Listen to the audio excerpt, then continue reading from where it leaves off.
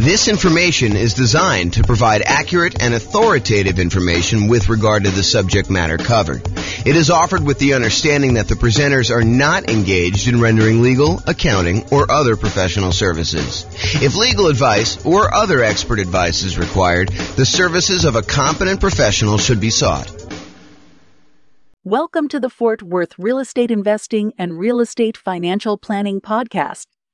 Learn all about investing in real estate in Fort Worth, Texas, with a combination of real estate financial planning and modeling with numbers specific to Fort Worth, plus syndicated, more generalized recordings of live and pre-recorded real estate investing classes, not all of them specific to Fort Worth. Be sure to stay tuned after the podcast for a message from our sponsors. All right, good morning and welcome everyone. I am your host, James Orr. And we have a very short class today, although I have a typo in the title thing here.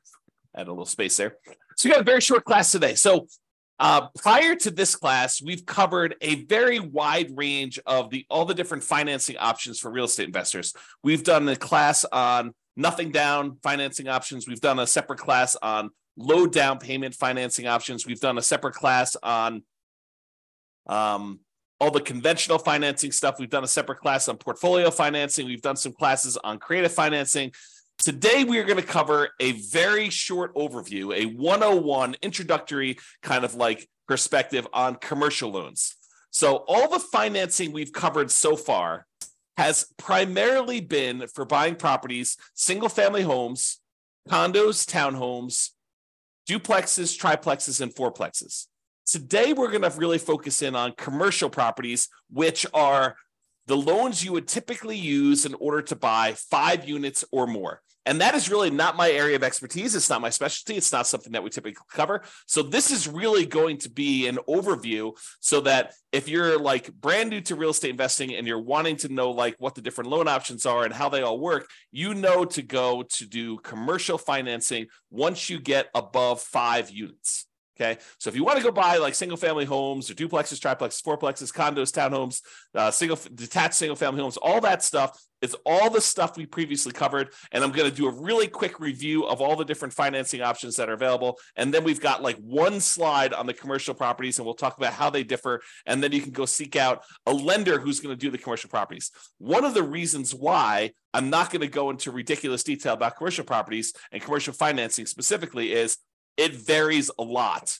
And so you can go to one local bank who does commercial loans, and they're going to tell you very different kind of criteria for getting a loan than another one. And so you really do need to call up and find out what's going on there. So let's jump right into the other financing options to give you an overview of where we are, and then we'll go cover the commercial stuff. And I expect this class to be very short. Okay, so when we talked before about the loans that people typically get, I forget what the exact numbers are. We covered this yesterday in the class on portfolio financing, but I believe it was over 60% of all the financing options used is going to be conventional financing. Then we have FHA as a very distant second. Then we have VA loans, USDA loans, portfolio loans, all those other ones that make up the rest. And that was even a relatively small percentage. I think VA was like, 10% or so. So and then the other ones are even smaller than that. So all of these different options that we've got kind of laid out here are all relatively small compared to the conventional FHA, VA kind of group of different loan things. And then that's really what we've covered in those previous classes. So just a quick overview of some of the financing stuff. Go see the other class if you want detail. But conventional financing is typically used single family homes if you want to use the low down options. And that's usually for like people that are doing house hacking or doing the nomad strategy. And that's usually 3% down for your first one, if you want to do like the home ready or home possible loan, and then 5% down if you're going to do more than one. So if you're going to do the nomad strategy where you're buying a property, moving in there as an owner occupant, living there for a year, or until you save up your next down payment, it's a minimum of a year, and then converting the previous one to a rental, buying your next one again with 5% down. It's a way that you could buy, 4 properties instead of one if you had 20% down. So instead of putting 20% down and buying one investment property, if you're willing to move into the property and live there for a year, you can now buy 4.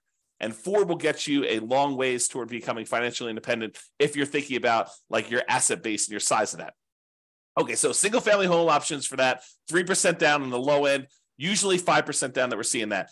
If you want to do non-owner occupant, if you want to do traditional investment properties when you're buying these properties and not moving into them, they start with 15% down with private mortgage insurance. You're going to pay a premium for that, and you're going to pay that private mortgage insurance, which is insurance you're paying to protect the lender in case you default.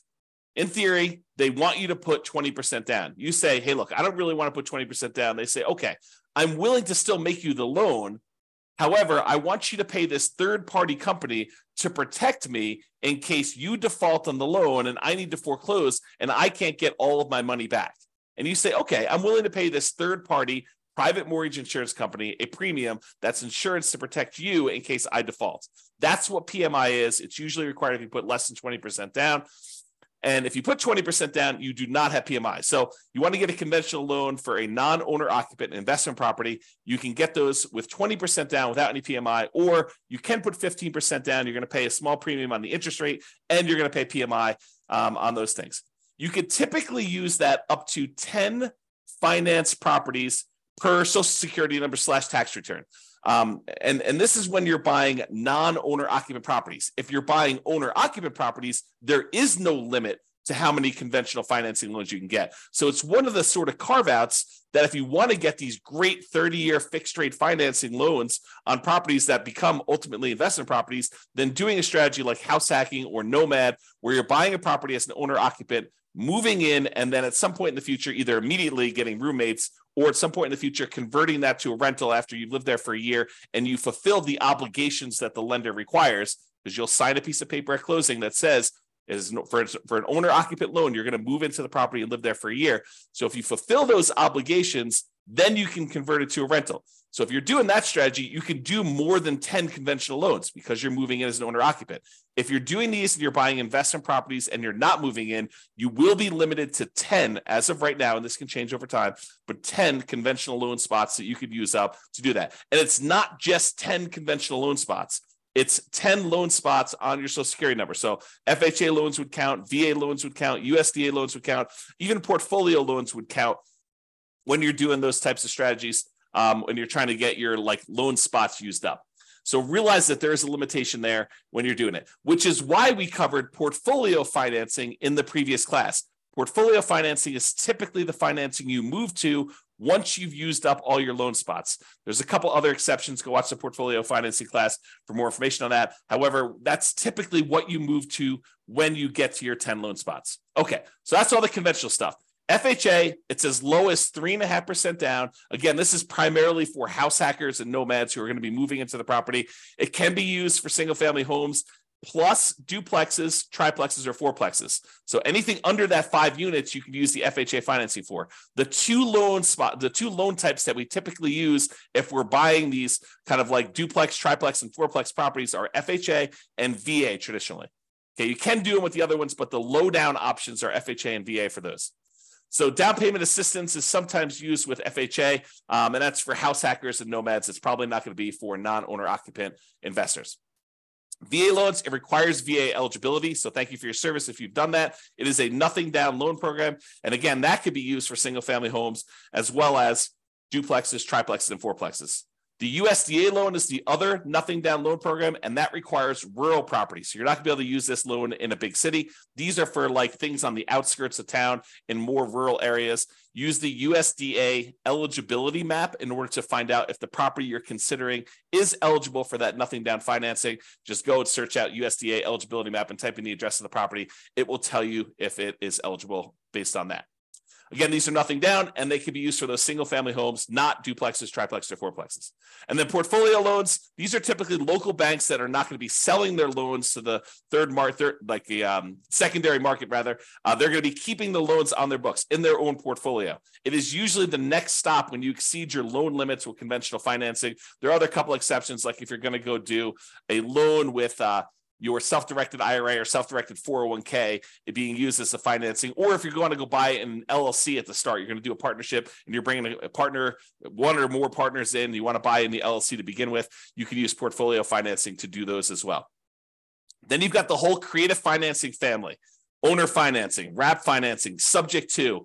loan assumption, the lease option, lease purchase, rent to own, lease to own kind of family of things. All the agreement for deed, contract for deed, bond for deed, installment land contract, like all of those different options as well. That's all the creative financing stuff. And in those cases, you'll probably very likely be able to negotiate a low down payment option, if not a nothing down payment option, although there are some deals that would require some money down when you're doing those. Private money, going to grandma, asking her if she'd be willing to do a loan. The negotiation is wide open on those because it's usually based on your relationship with somebody. And the quality of deal can help, but it's primarily your relationship with grandma that determines whether or not that is going to be a good loan for you. And then finally, hard money loans. Those are people that are in the business of loaning money on real estate, very likely be able to negotiate a low down payment, or in some cases, a nothing down loan option. In those, it's usually based on the quality of the deal. A lot of times you'll hear 70% of the after repaired value is the maximum that they'll loan based on those. It is generally commercial properties only. So with hard money loans, you're probably not going to be able to use those as a nomad or house hacker. It's usually only for commercial loans. That's usually because the hard money lenders don't want to deal with the consumer loan lending laws. Okay, so that is an overview of all the different things. And you'll notice that these are mostly dealing with single family homes, condos, townhomes, duplexes, triplexes, fourplexes in some cases, but it usually doesn't deal with 5 units or more. Although you could argue that the private money and hard money and creative financing ones, those could also be used with some of these commercial properties. However, commercial properties are typically 5+ units, and some banks may do some kind of more unusual things like do commercial loans across multiple single family homes, condos, townhomes, duplex, triplex, fourplexes. Well, they'll do like a blanket loan over those. Some of the other interesting things about commercial loans is they typically don't count as part of your 10 finance properties for conventional. So it usually is not one of your loan spots if you're thinking about it that way.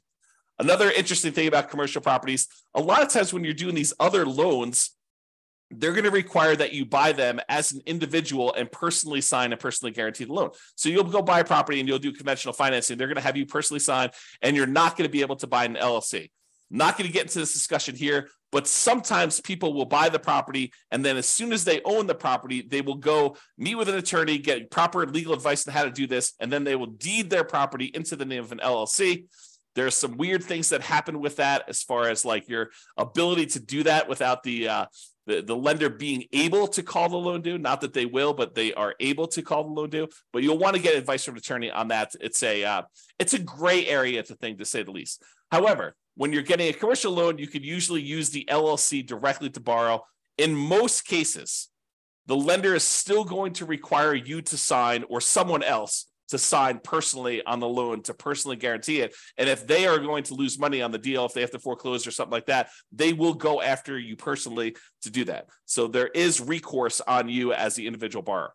So these loan programs, and one of the reasons why we're not going into a lot of detail, these loan programs vary and they constantly change. It's sort of like the way I think about it is all the traditional consumer-based loans have very strict standards and very rigid rules in place to protect the consumer. However, commercial financing is sort of the wild, wild west. All the rules and everything can vary. They're kind of like setting up what they can do there. And so realize that if you're going to go do commercial financing, just go in eyes wide open and realize that the programs are not standardized and that you'll likely have that. I would also point out that most of these loan programs, there's some exceptions in here, but most of these loan programs, one of the advantages of getting these is that they are 30-year fixed rate financing. However, when you go to commercial loans, a lot of times there are exceptions where you can get fixed rate financing. It's kind of difficult to do, and they're harder to get and more cumbersome to apply for. But most of the commercial loans you're going to run into are going to have some type of adjustable rate mortgage and usually have some type of balloon payment where they may have a 20-year amortization where you're paying off, you're making payments on the loan as if you were going to pay off the entire thing in 20 years. However, you usually have like a 5-year balloon or 7-year balloon or a 10-year balloon or 5 years with the right to renew one more time with an adjustment to the interest rate for another 5 years. So all these kind of like things vary. So even though that has a kind of payment period over 20 years, realize that you may have to pay off the entire loan or refinance it within 5 years or 7 years or 10 years. Again, these programs vary and they're all over the place. The relationship with the bank, especially how much you have on deposit, can help out a lot as to whether or not you can get these, especially with local banks. The underwriting depends on the guarantor, the person who is signing and guaranteeing the loan, and the property itself. And then there are other requirements such as providing financials to the bank each year. If you go get a conventional loan or an FHA loan or a VA loan, and you qualify for that loan, once you qualify, that's it. The bank does not come back 3 years later to check to see if you've actually still qualified to have that loan. Once you qualify, you're in and you're golden. That is not the case with commercial properties. With commercial properties, they will want you to provide financials to the bank every X period of time. I've seen mostly years. So every year they want you to come up with updated financials, and they want to make sure that you still qualify and can still get that loan. And if not, they may actually start foreclosure process. Okay. There is a relatively famous, I'm not going to mention it by name, author of real estate investing books, an investor who tells the story of the bank calling their loan due during the downturn. They just said, hey, your financials look weak because all these property values are kind of compressing. And, we feel a little bit nervous about stuff. So we actually are going to go call the loan due. You have X number of days in order to pay this complete thing off. And that happened during the downturn. If you're not prepared for that, that could be a problem. So realize commercial properties are very, very different. All right. So that's it. That's the 101 version of commercial financing. So if you're looking to buy single family homes, condos, townhomes, duplex, triplex, fourplexes, you can use the traditional financing we've covered in previous classes. However, if you're looking to buy these commercial properties, 5 units or more, or any type of industrial properties, then you're going to probably want to look at commercial financing. You're going to want to seek out a commercial financing lender. Go talk to either local banks or find a commercial loan broker who can help you shop out and price out different options there. There's more variety in underwriting criteria for commercial properties from lender to lender. It's not standardized. So realize that there is a lot more room for negotiation if you're strong and you're kind of coming and buying. And there's a lot of flexibility and variability in what you can get and what is available for you. And a lot of it depends on the property and a lot of it depends on the guarantor. That's all I've got. Any final questions on commercial financing before I end this very short session? We're going to go once. We're going to go twice. Anything? All right. Well, that's all I got then for you. Thanks, everybody, for coming on.